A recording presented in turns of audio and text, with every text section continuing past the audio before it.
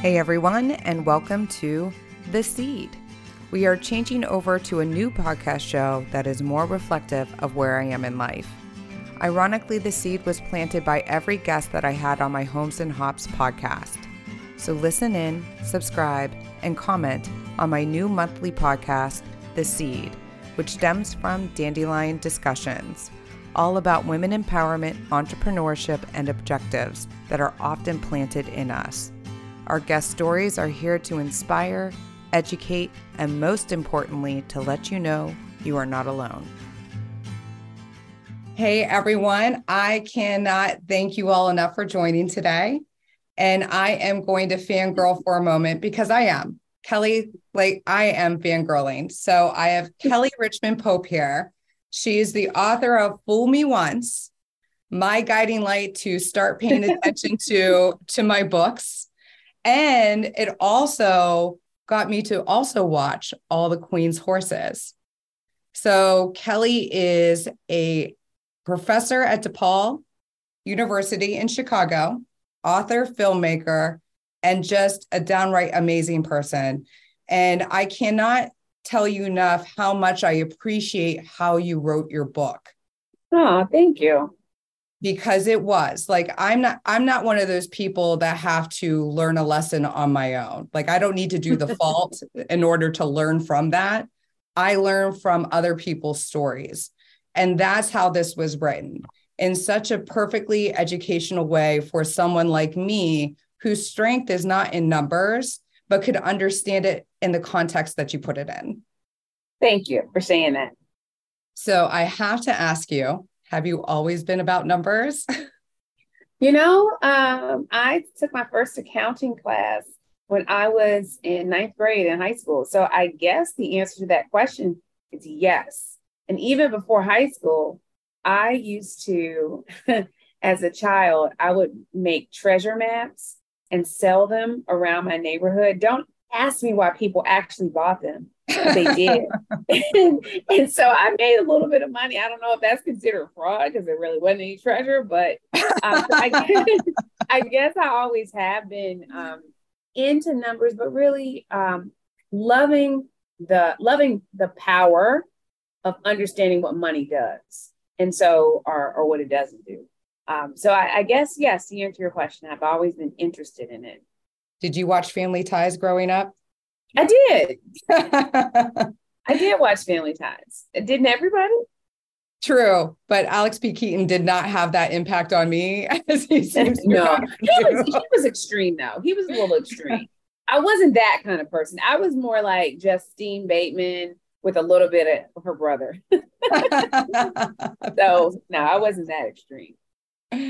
So what made you go from just looking at the numbers and being an accountant to really deep diving into the forensics end of it, which is a whole other world that I don't think people recognize. They think of forensics and they think a murder.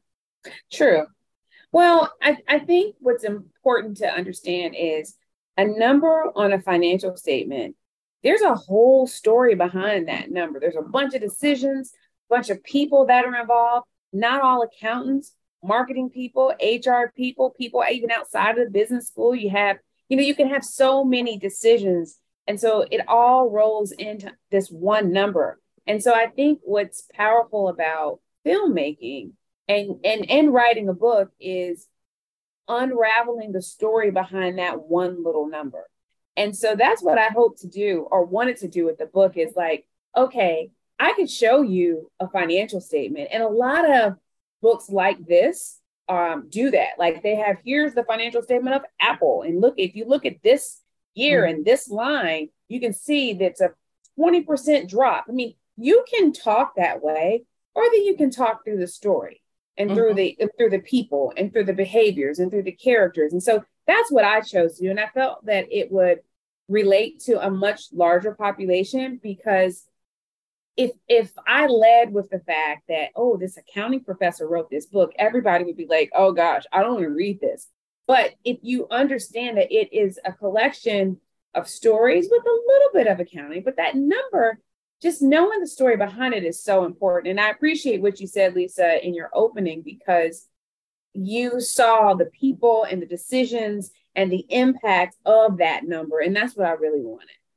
It definitely worked. And I also liked how you broke the perpetrators down. So in this book, you go over the Rita Crudwell story, mm-hmm. which is mind-boggling to me. Like, it is, in the sense of, like you mentioned in the story how you were accidentally given an extra purse. Mm-hmm. And going down do I keep the purse? Do I give the purse back? How, like, the process in which you are thinking through what you should do next, and which I think a lot of people, especially now with Amazon and everything, I know for a fact that I've had double deliveries on certain things. You call up the distributor and they're like, just keep it, because they don't want to deal with having it shipped back. However, like, these are the things that come into play. So that we grapple with at such a small level, to think about the story of Rita and the magnitude of theft and fraud that she did and didn't grapple at all with it is just amazing to me. Well, and to the point that you're making, I think understanding the impact that one person can make.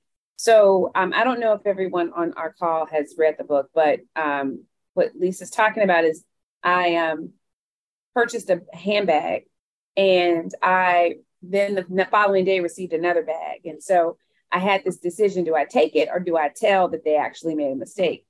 And so I would happen to be talking to a friend on the phone, and they're like, you need to sell that bag, keep that bag and sell it. Like, why would you send it back? And I was like, I really can't do that.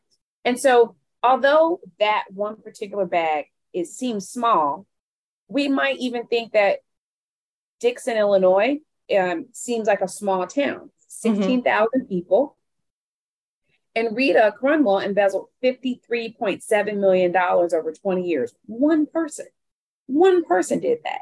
And so, like, when you think about my bag, what if everybody had the opportunity to get a second bag, and they took it, they kept it? The impact, the scale that one person can make or have is pretty incredible. And we're talking about it right now from the perpetrator side, but even from the whistleblower side, the impact that one person can make can be incredible. So one person can blow the whistle on $1 billion scam, and so it really goes to show you how powerful we actually can be, but we often just don't feel that we are. And you'll appreciate this. What I took from that story was, if somebody ever calls me or tells me when I call the bank for the accounts to only list the specific numbers versus just the account number, like just the account itself, like Dandelion Inc. If I tell my accountant, my bookkeeper, listen, call the bank and ask for these specific accounts versus just calling the bank saying, ask for the Dandelion Inc. accounts, it's going to make me question now. It's Kathy never questioned anything. And so Kathy Swanson, for those that may not have seen the documentary, she was the city comptroller of Dixon, Illinois, who reported to Rita and who was the whistleblower who found the fraud. And like many people, we follow the orders that we are given. So I'll use, since we do have a dean on the line, I'll use a dean-professor relationship. So my dean, she's relatively new. Her name is Sue Lynn Baugh. And if Dean Baugh sent me a message and said, Kelly, I need you to sign off on this. Don't worry about the details. We'll handle it later. We need 2 signatures. I just need you to do it. She's my dean. She is my superior. She's who I report to. And the question is, even if I don't understand it or don't know the reason, am I really going to question her? Probably not. I'm just going to do it because she asked me, because I put my trust and faith in her. And so Kathy was in that similar situation. She had no reason to not do what Rita asked her to do. And that was call the bank, ask for these 4 or 5 accounts. That's what Kathy did. She had no reason to question it. She had no reason to say, well, are there other accounts? Maybe I should ask for more. She had no reason to think that. So a lot of us are in situations where I think we might stumble upon something, but what do we do with that? Are we going to take it the next step? And even with Kathy, when she found these withdrawals coming out of this account, she didn't immediately report it. Even Kathy paused and said, maybe I'm wrong. Because we're very quick to question ourselves when we find something that seems completely off base. Maybe I made a mistake. And the last thing she wanted to do was say her boss was doing something when in fact she wasn't. So she needed to be sure. So even she waited a couple of days before even alerting the mayor that something seemed wrong. But we all could be Kathy. We all could just stumble upon somebody doing something. The question then becomes, what do you do next? That is the question. So what do you do next? Well, if you are a whistleblower, depending on the type, it depends on what kind you are. So in the book, I was very clear that I wanted to establish different categories of whistleblowers, victims, and perpetrators. And so since we're talking about Kathy, we'll be talking about the whistleblowers.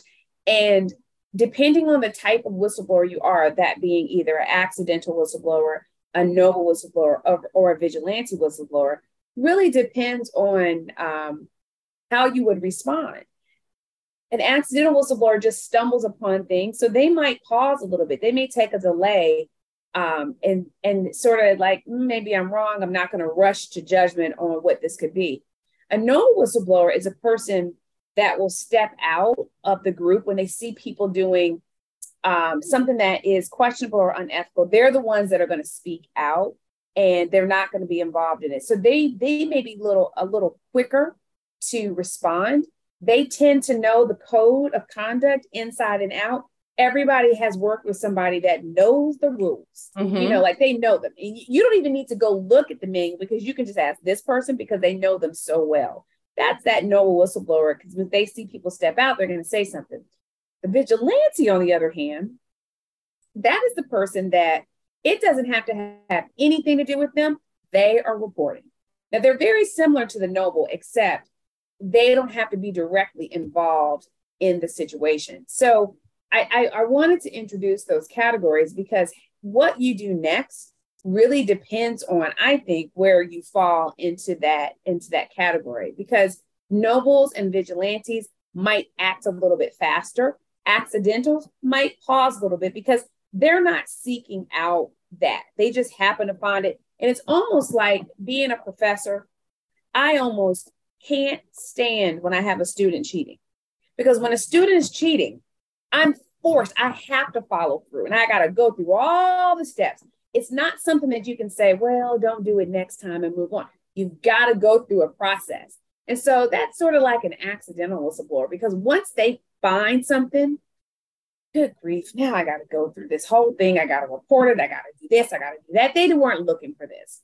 Now, nobles are quick because they know the rules, and vigilantes, they're ready for the war no matter what day of the week it is. So that's why I say it really just depends on who you are. Something else that I think is interesting about the categories is that vigilante whistleblowers tend to be, I describe them as being more senior in their careers. They can take the hit. So if they get demoted, if they get bullied, if they get harassed, they've already gone up the corporate ladder. Mm-hmm. So you don't like me, so what? They're fine. They really strongly believe in justice and will put their job on the line for it, because they're not going up anymore. I feel like at the point that I am, even in my job, I'm probably more on the vigilante whistleblower side, because, what else is going to happen? That's exactly what I was thinking. I was like, maybe in my 20s, I was the accidental. Right. And maybe. And now I'm definitely, and anybody who knows me probably categorize me as the vigilante. maybe not justified vigilante sometimes, but I definitely would. I mean, I'm at a point, I think we all do get to that level that I'm going to do something about it. Even if it's not a direct impact to me and I see it impacting somebody else, I would want to do something about it. Yeah. Yeah. You get old and older and you get a little bit more confident. And a little bit like, try me. I mean, I don't have that much to lose versus somebody that's much younger. And I think about, I teach a graduate forensic accounting class at DePaul, and I think about what I do with my class, and I do an annual whistleblower lecture. And I'm always a little bit hesitant because what I tell my students is that when you walk into a company, you're going to see it before anybody else because the new eyes always sees it first. If you think about someone that's been working 5, 10, 20 years in an organization and then you step in, you see all the flaws first. And the question is, what are you going to do? Do you even have the social capital in that organization to speak up? There's a really interesting article a friend posted on LinkedIn about silence and the power of silence. And when you really think about whistleblowing, it is easier to stay quiet than to open your mouth. It's more detrimental to you personally to try to speak up. It typically doesn't do anything personally for you. And you're trying to help the organization you're working in, but they're not going to see it that way. So I tell my students, you have to live your life in a way that you can leave your job quickly if you need to. And you have to be very, very cautious about who you work with, who you work for, and what you get involved in, because you can easily find yourself wrapped up into these situations. And then what are you going to do? Exactly. And then even from the time in which you do find out, no matter what type of whistleblower that you are, and then you're at that point of making action, finding out how to make action and the step afterwards can be very complex because it could be very situational. The story that you told about that gas company that had the projections, and they overestimated the amount of money that was going to come into the company, which then of course impacts their bottom line. And the response was to spread it out, right? Spread the loss out. And you can't. Which, by the way, I didn't know that. Now I do. But no, generally accepted accounting principles don't allow you to do that. And no, you can't.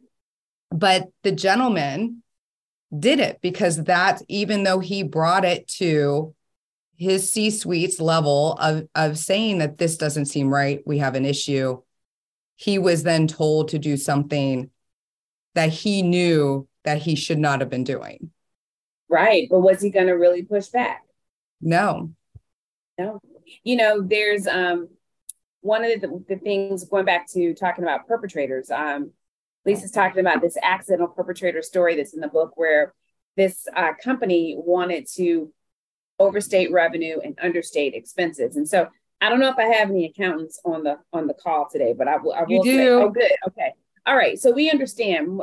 For those that aren't accountants, know what an income statement is. Yeah. And we know revenues minus expenses gives us net income. So the higher revenue is and the lower expenses are, the higher our net operating income is. And so that's why you see a lot of companies throwing everything into revenue and trying to reduce expenses as much as they can so they can pump up that net operating income number. And if you're a publicly traded company, then the higher that net operating income number impacts your earnings per share. So it makes it look better. And so, you'll see that companies that have a lot of returns, so they might sell a lot of product and then the customer can return it. They don't deduct that out of their sales return. So they don't deduct the sales return and allowance account because it's going to bring down that sales revenue number. Nobody wants to do that. Or you throw things into the revenue number that's gains from other things outside of your business, anything to make that revenue number look better. And so Andy worked for a company that didn't really want to hear any of what I just said. All they wanted to know is make the numbers work. And a lot of times executives charge people with just make it work. I don't care about the details. Just, I need the numbers to be here. I need enrollment to be here. I need test scores to be here. I don't care how you do it. Just make it happen. And so when you leave with that kind of attitude, then you can have wild, wild west in your organization. And so Andy didn't want the wild, wild west. He was trying to be the CPA that he knew he was, adhere to generally accepted accounting principles like he knew he should, but he was just in an environment that he couldn't. And so there's research that shows that a lot of executives, when they find themselves involved in financial statement fraud, are doing it from really peer pressure, not for direct personal gain, but just peer pressure. Or a lot of excuses that some of those executives will say is, or people that middle level managers that are involved in financial statement fraud will say things like, I'm a people pleaser. I've never said no to my CFO. I've never said no to my CEO. I'm the sole breadwinner in my family. I can't lose this job. So they find themselves doing things, hoping that the SEC or the FBI doesn't come knocking. But in Andy's case, they did. So it's so easy to fall victim. Another thing that I wanted to do was I wanted people to understand that everybody doesn't steal for greed. So everyone is not Rita Crunwell. Everyone is not Bernard Madoff. Some people are following the boss's orders. Some people are thinking that they're doing something good, and in essence, they end up doing something bad, sort of this Robin Hood syndrome. So I wanted to create spaces for other people, for people to see themselves in fraud in a way that they typically don't.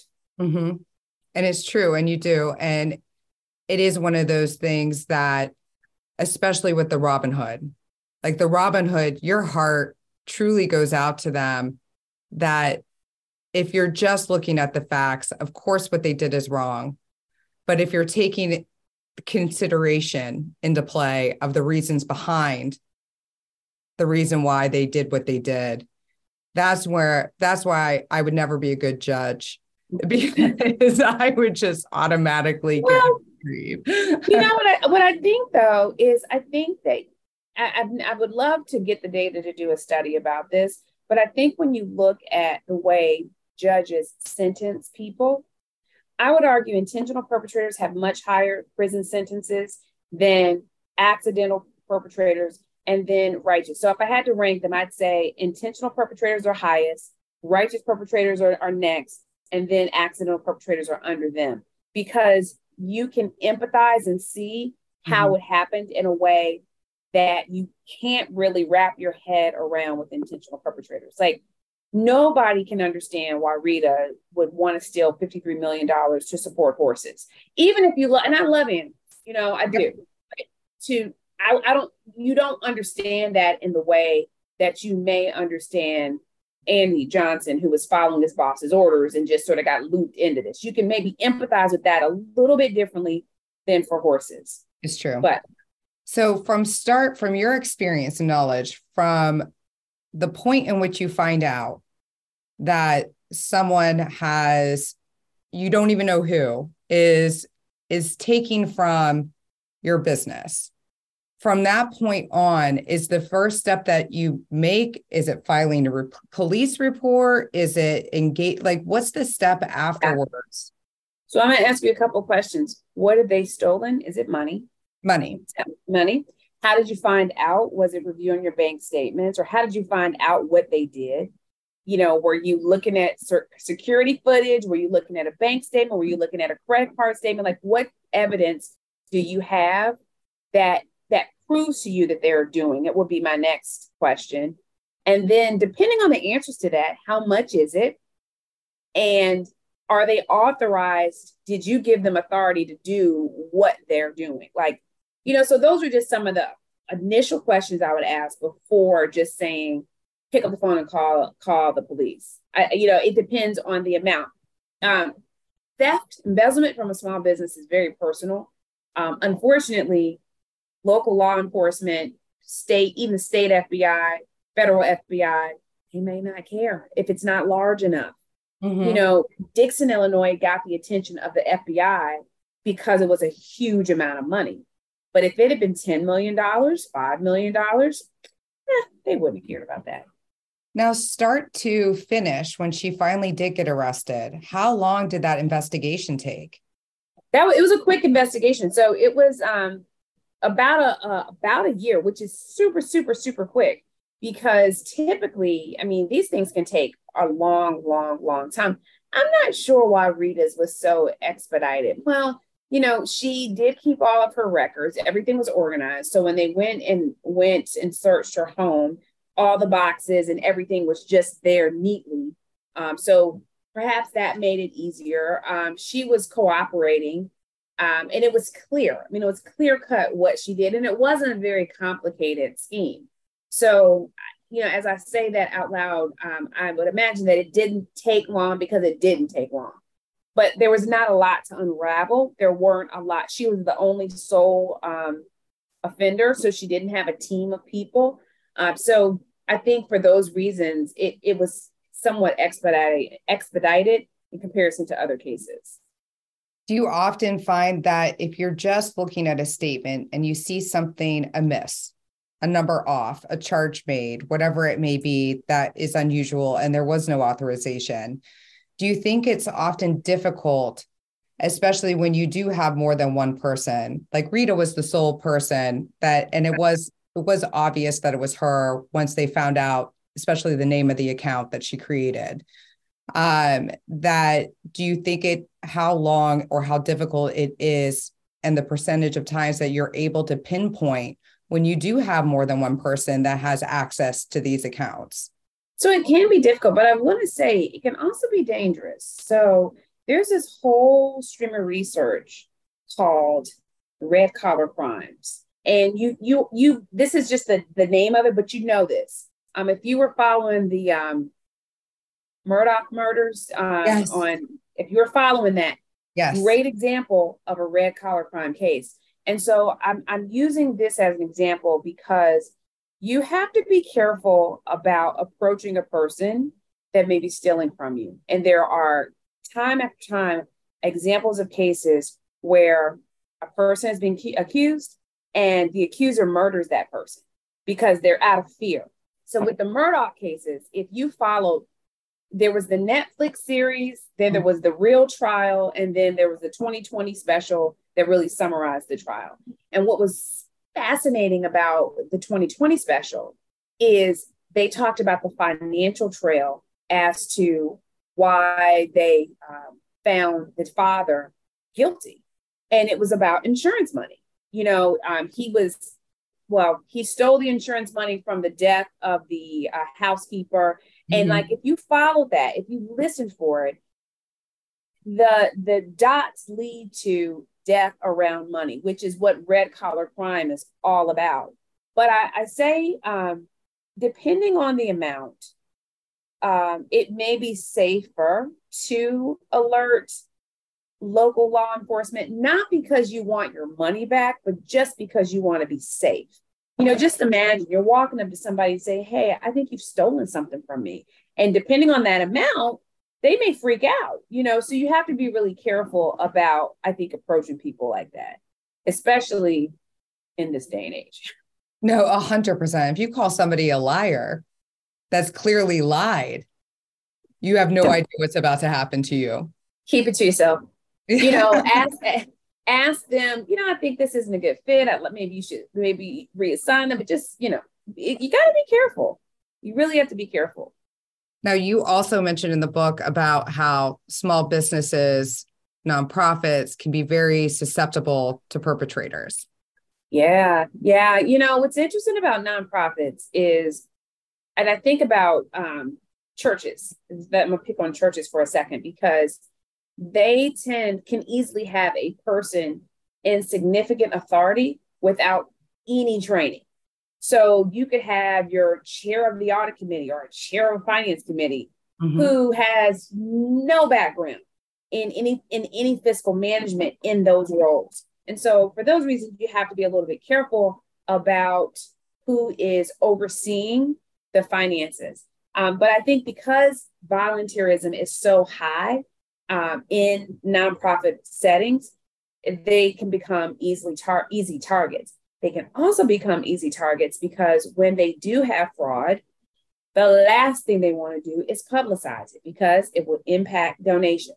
If you think that that nonprofit is having money taken away from internal employees, that means that they have very poor internal controls. You're not giving your money to them. That could be the mindset that you are trying to fight against.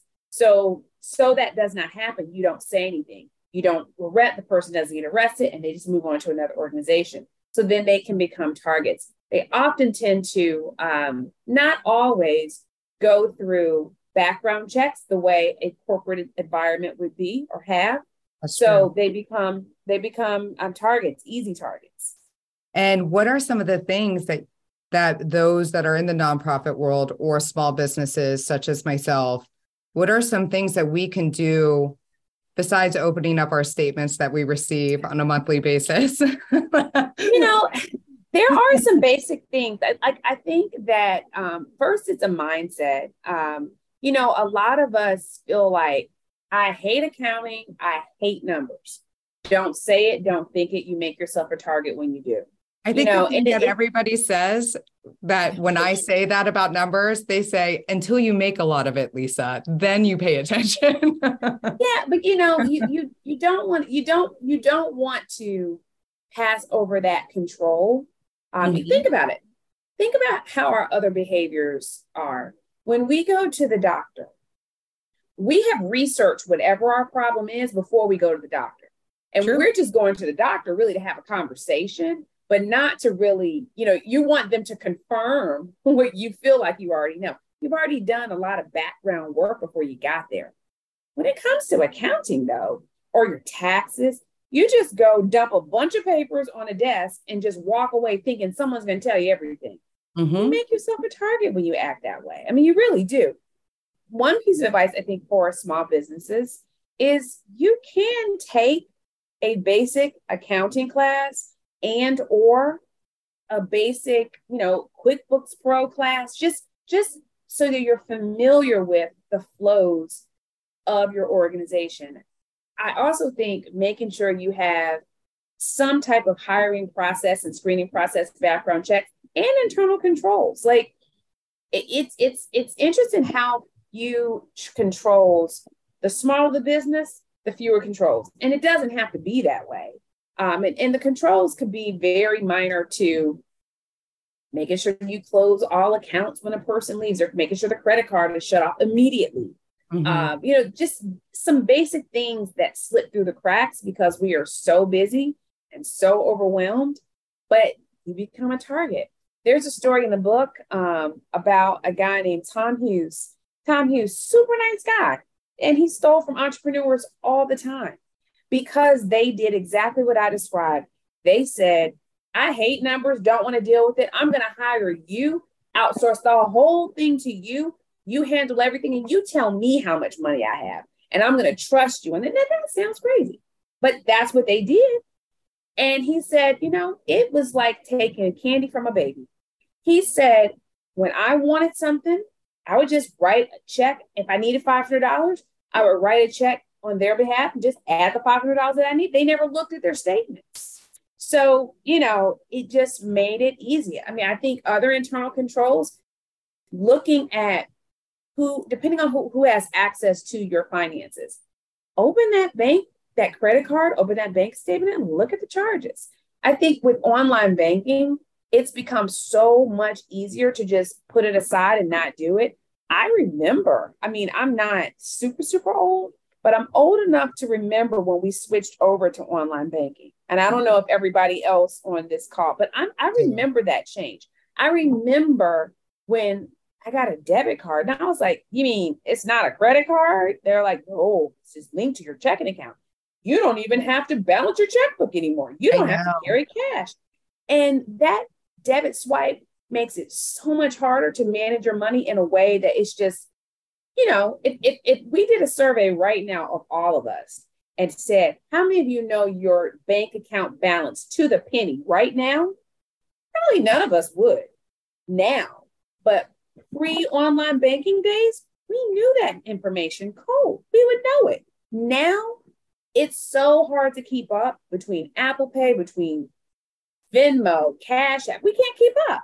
It's And so true. it makes it harder to manage our finances as small business owners. But we got to stop, pick a money day, make it maybe Money Mondays is the day that you set aside to do all of that kind of fiscal management for your business, but we got to figure out some routine.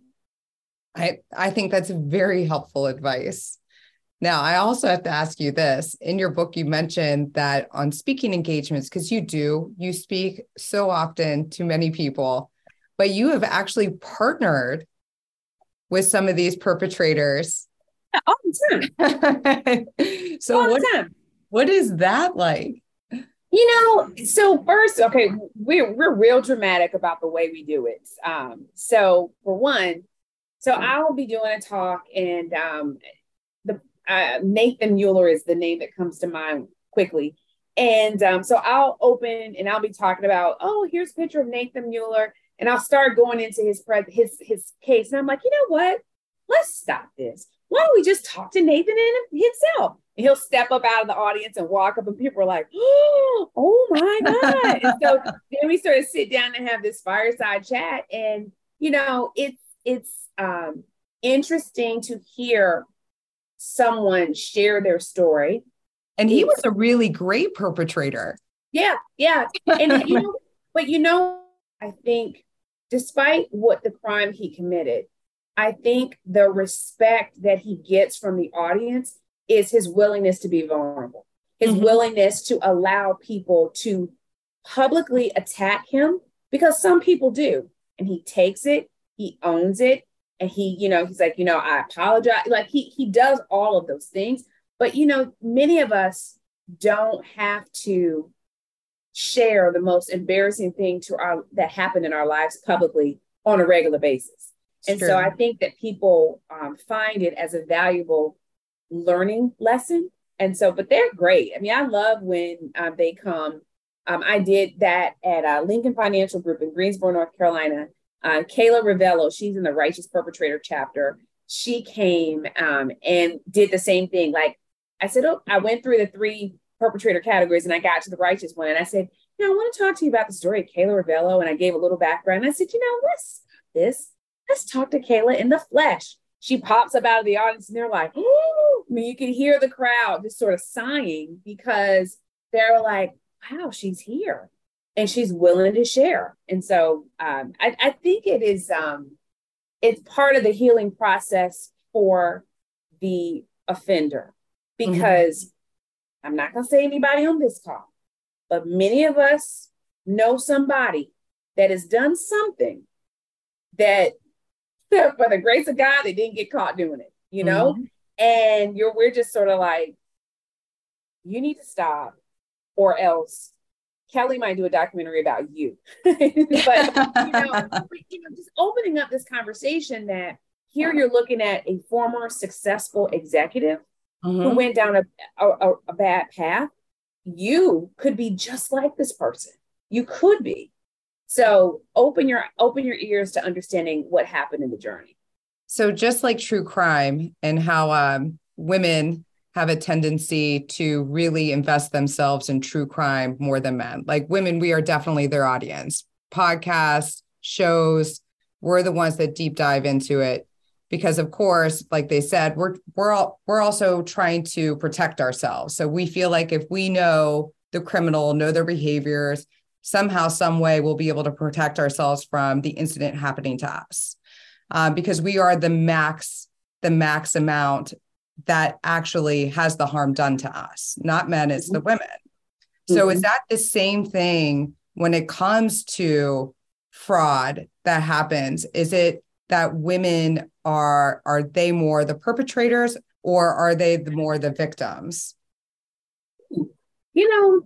When women are perpetrators, society doesn't like that, because stereotypes are real, and we have a way that we think women should behave, and where there's not a ton of us in the corporate ranks, not a ton, especially in the C-suite.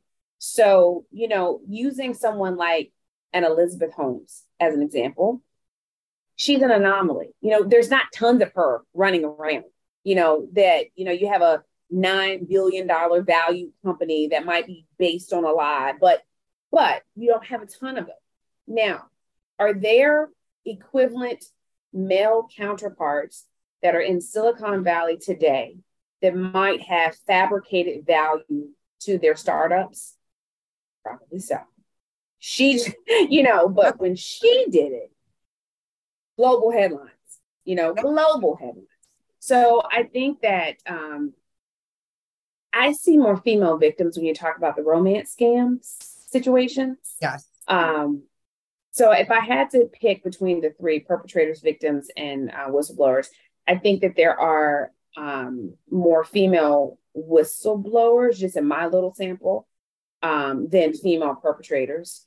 And for victims, I think are about 50-50. All right. I mean, typically a woman is more likely to admit she was a victim, but that's true. We don't, and this is just me being me, just talking to this group. I think we don't look at admitting something like that as a sign of weakness, whereas men may look at that a little differently. Saying that you were swindled out of $50,000 or $200,000, or you made a bad investment. We don't mind just saying, hey, I tried it. I thought it was okay. It wasn't, it failed, or I got scammed. We'll say it in a way differently than I think maybe some men may. Awesome. I am going to open it up to questions now. I'm going to unmute everyone. While everybody's unmuting, I put a game in the chat for you to play it sometime. And it's the Fool Me Once fraud experience. And you go in, you put your name, and then it'll tell you to name your favorite color and a number. That's just random. And then you go through, you pick a path. So it'll tell you, do you want to report fraud or do you want to commit fraud? At the end, it'll tell you either what type of whistleblower you would be if you were ever to be one, or what type of perpetrator you would be if you were ever to be one. Super fun, a great way to really kick off conversation. So I encourage you to just play around with it and share it with someone. Does anybody have any questions that they want to ask, Kelly? This is just fascinating. And actually, my research area in accounting is looking at readability of financial statements. And is it? Where did you find that they couldn't, I'm curious what you find. What I found was that the United States of America readability or readership average is only 8th grade. Oh, and wow. And that hasn't changed in over 20 to 30 years. The other issue is although there was an SEC statement on making sure that the financial statements are readable, particularly MDAs, which are management notes and things like that, and footnotes. It tends to lean when times are better, they're easier to read. Sure. And you know what I'm curious, Kelly, is if the readability of the notes to the financial statements, because when you did your study, it was the whole thing? We pulled out the management discussion. Okay. And I actually have it plotted over 20 years, and it should be flatlined. And you can measure this in Word. I can measure any type of readability in Word. But it's just like this, like 09, the readability is horrendous. So, but one of the questions I had, it's kind of interesting because as you're talking, I was looking up some embezzlement stories that I had remembered, particularly around universities. Oh, yeah. And and they're not little numbers, because and something, my dad was a banker, and he always thought his supposition, and he's dealt with embezzlement, he was also an FDIC officer, is that a lot of times people got into embezzling assuming they were not starting out that way. They just needed a little money and they were going to pay it back. Mm-hmm. And that was the genesis of a lot of embezzlement stories, but the hole got so deep. Is that some of the stuff, and particularly for women? Yeah, I'll tell you one of my very, very first embezzlement experiences, my own personal one. And I was a Girl Scout, And when I was a Girl Scout, my mother was like, I am not selling your cookies for you. You got to go around this neighborhood and sell them yourself. You're doing it. I'll store the boxes, but I'm not taking this to work and have people fill it out for you. I'm not doing that. And so I had to go sell the cookies and I had to collect the money. And I remember in the kitchen, we kept an envelope, all the Girl Scout money in it. And I started saying, I just need some money for lunch. I'm just going to go get it out of the Girl Scout money. I'll put it back later when I get my allowance. So one morning, my mom came and she saw me in the kitchen in the Girl Scout envelope. And I had $5 in my hand. She was like, what are you doing? And I said, I'm just borrowing some money from the Girl Scout. Said, that is not your money. You are embezzling. You are stealing people's money. And I'm like, Mom, I'm going to put it back. And she said, you don't even know how much money should be there. You've probably been going back and forth this envelope so frequently. So to your point, I do think it starts out by just like, I just need to borrow this just a little bit. I'll put it back. Things will get better. Two things happen. Things never get better. And you realize how easy it was to take. And so once you realize that, you're just like, well, this wasn't hard. There are no controls around this. No one seemed to notice. I probably can justify or rationalize why I have another need. So yes, I think you're exactly right. A lot of it starts that way, I think, but you don't hear it written that way. Right. So like when you read I love to go to the Pacer website where they have all the criminal filings, the federal ones. And so you read the, 30 pages of what the lawyers are saying or what the U.S. attorneys are saying. It really, really interesting, but they never talk about how it started or why it started. You never hear someone say, well, they just need to borrow a little bit because, and that's why I started really talking to perpetrators, because I wanted to hear that why story that you never get to hear. No, I think it's, for me, and really anything, I think it's so important to know the why. And it's not necessarily to justify or to give them reprieve. It's just so you need to know what made you do this. And often it does make you feel better if it is one of those things. If you think of Les Mis, right? Mm-hmm. He stole because he needed to feed his daughter. Mm-hmm. So, I mean, there are those times that you want to know the reason why. Again, it's not saying it's right, but to know the explanation behind it is so significant. And I think that's what helps also as a business, as an entity, to recognize as the employer the status of your employees. Mm-hmm. Mm-hmm. There's a relatability that I think you learn when you learn a person's why, whatever that why is. When you understand why someone's doing it, you're like, you'll never forget it. And I think it's important because it impacts future behavior. I think one of the reasons why the perpetrators especially come and share their story is that is what they know it's missing in the public space. Their why is not out there. That journalist is not writing about their why. The journalist is writing about the what.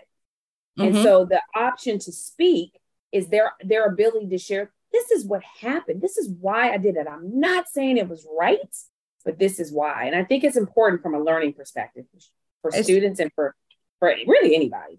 It's true. I mean, it could be one of those things as an employer that your employee could be in a predicament that they didn't feel comfortable coming to you and thought of this other avenue to be able to satisfy all. It could be a situation that you're an employer who clearly does not pay their employees enough. The cost of living. I mean, these are all things that need to be taken into consideration. And I think that's why it's so important to know the why. Yeah. Does anybody else have any questions?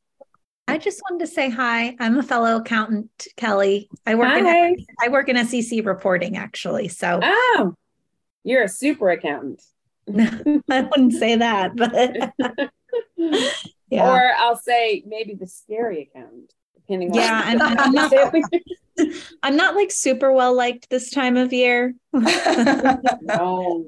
this is the end of the fiscal year, right? For a lot of places. Yeah. I mean, we just wrapped up Q2. So we have to do our 10K now, or 10Q now. So no one wants an email from you ever. No, they're like, you're no fun. Why can't we do this?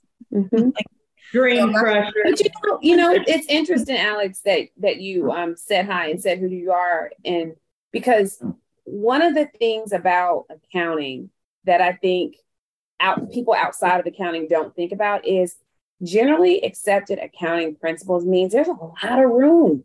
There's a lot of room for judgment and decisions. And all of those decisions, they're not all illegal. They could be very misleading. And there's this really fine line between the two. And I don't think people outside of the space know that. They think it's a rule. Like, you went over the speed limit, you get a ticket. This is like a sliding scale. It is. And I don't know that people really appreciate or find it as fascinating as I do and what you're working in. They really don't. And like, to your point, Kelly, like, doing what I do, you got to do all your public filings and stuff, but you're responsible for the research too, which is so gray and can be interpreted in so many different ways. And I mean, I've been on calls where I'm with our securities attorney, our chief accounting officer, and we all have a different perspective. And it's like, well, who's going to win this argument? And like, so many people think accounting is just black and white, and it's not. It operates a lot in the gray. Yeah. And unfortunately, Dean Kelly may agree or disagree, I'm not sure, but I don't think we teach it in a way that shows how interesting it actually is, because we teach it in a very transactional way. And it's a very fascinating field. It's as interesting as what students view finance to be, but I think we teach finance in a different way than we teach accounting. And both of them are equally interesting, but we don't teach accounting that way. I would agree with that. Mm-hmm. Because one of the things that's interesting, we have more women going into accounting than we've had in the past.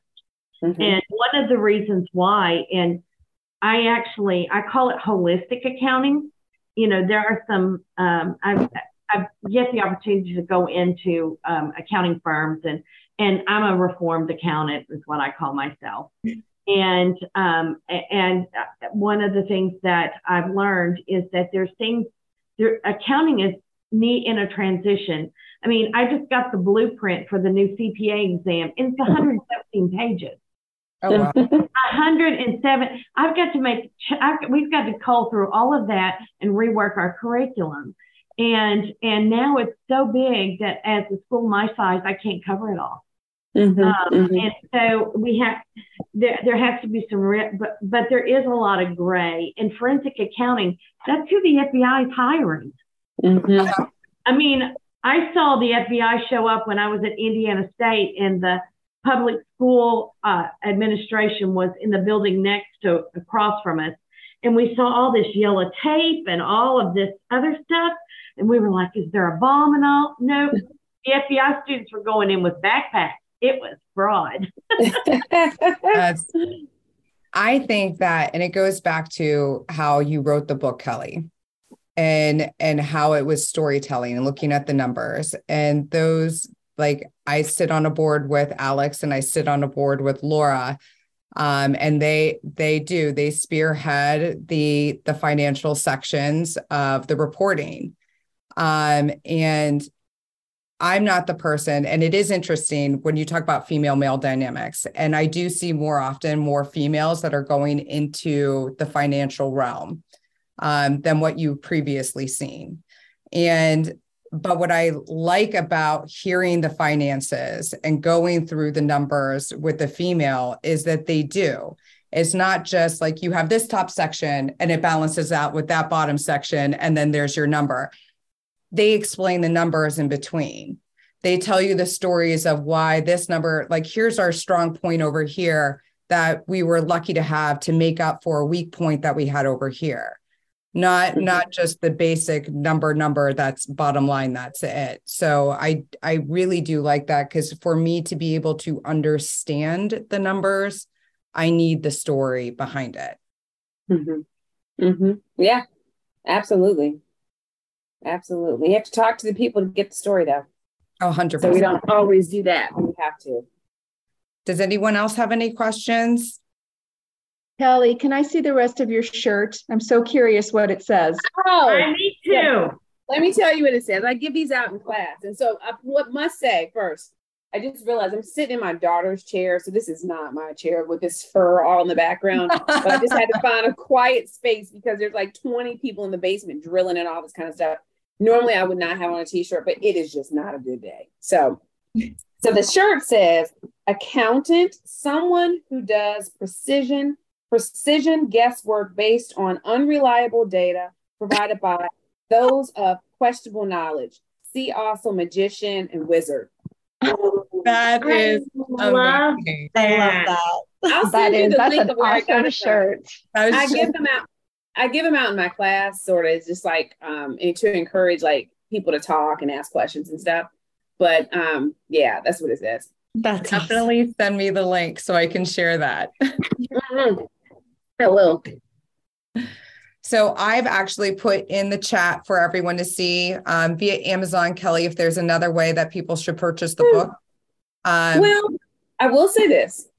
Amazon is great, but if you do want to read the book, I would strongly encourage you to support your local bookstore, wherever that may be, if there is one. That's Barnes and Nobles. That's our Barnes and Nobles. No. Okay, let me say local independent bookstore. There you first. go.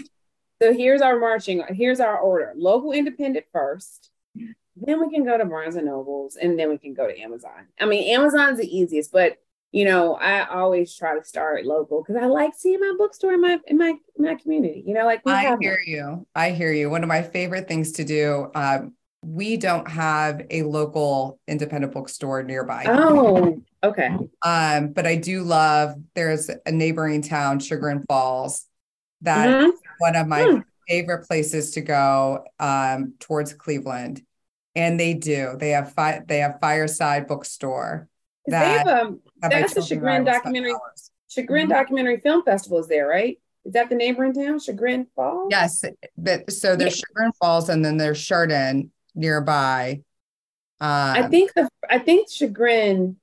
There's the Chagrin Documentary Film Festival. I believe it's in the same place. I didn't come to it, but All the Queen's Horses was in that when it was screening. So I remember when you said that name, I was like, oh, I think I've heard of that before. It's a great town. It really is. They even have duck races there in the river that goes through the center. Yeah, like in my local community, we have shops, we have a bookstore, we have a movie theater. It's still like you try to support them as much as you can. I agree completely. Okay, so I definitely, and I'll resend everybody the game that you shared. Thank you so much. Yeah, please do. And here is the book. It's amazing. Prime has all the Queen horses. If you go to, I hate to say it again, Amazon Prime. Yeah, they rule the world. They do. Let's hope there's no fraud happening there. Well, can you imagine that magnitude? They're so big. I mean, I just assume that there's something there. So they're too big not to have something going on. And if everyone, if you can, let's all be sure to connect via LinkedIn so we can stay connected. Exactly.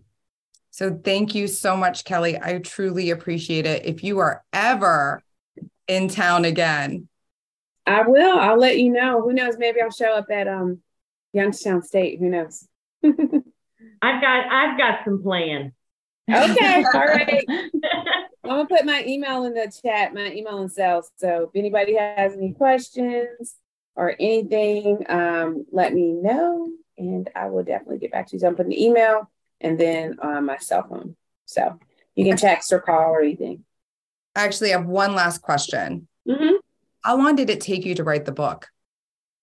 So I had, I'd say 10 months, but I'm gonna put a caveat around that because many of the interviews I had done before, so I had them already. So if I look at the true writing time, it probably would have been, I'd say 2.5 years if I had started from zero and then wrote it. Because most of those interviews I had already had and collected and transcribed them. So they were just sort of sitting in different places. So I just was able to sort of put them all together. Okay, I lied. I have one more question. Okay, good. What sparked you to write the book? So after I did the All of Queen's Horses documentary, I felt like, okay, y'all, I did a film. Is there enough? And so Dean Kelly, when universities started using All the Queen's Horses in their classes, people said, so do you have a teaching notes? And I'm like, goodness, I just did the film. Isn't that enough? Like, can't, just show it and figure it out. My God. So, and so when Rita Crunwell was released early because she was sentenced to 19 years and 7 months, and then she was released after 8 because of COVID, I felt like I had something to say. There's just something different about a tangible book in your hand.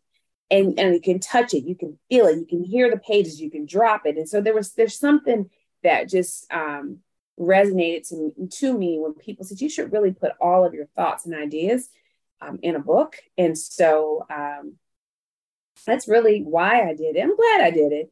I don't know that I'll do it again because I don't feel like I have anything to say yet.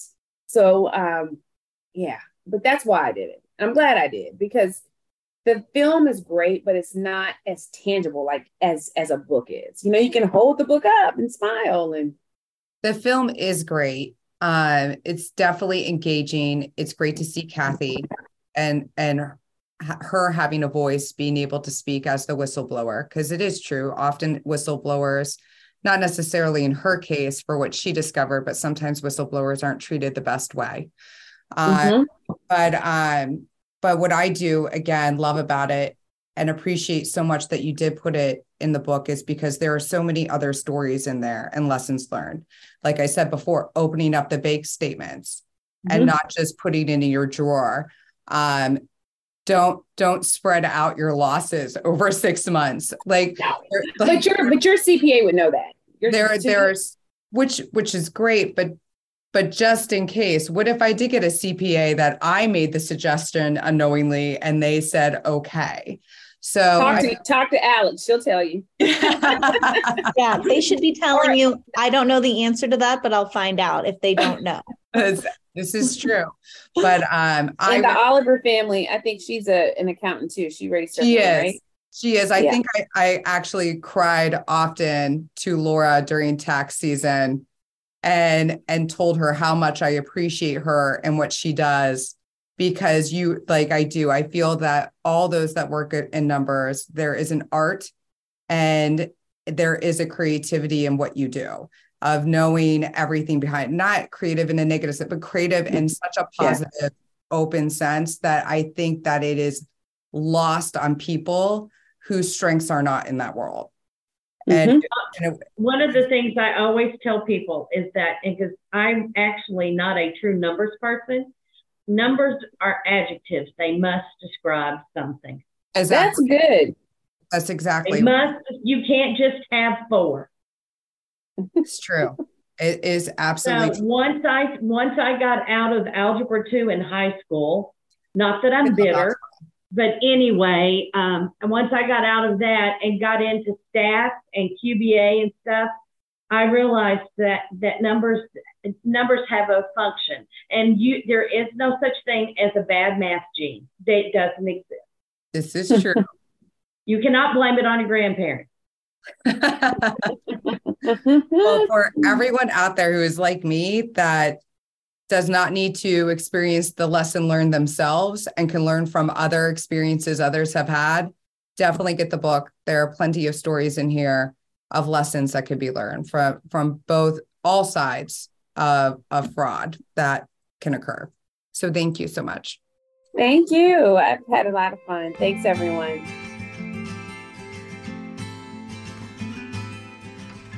Thank you, everyone, for listening in to The Seed. If you'd like to receive our weekly newsletter, go to dandelion-inc.com and click Let's Connect. And please be sure to subscribe to The Seed's monthly podcast to hear more inspiring stories from other badass women that are all around us. Remember, behind every woman is a tribe of other successful women who have their back. To you all, thank you.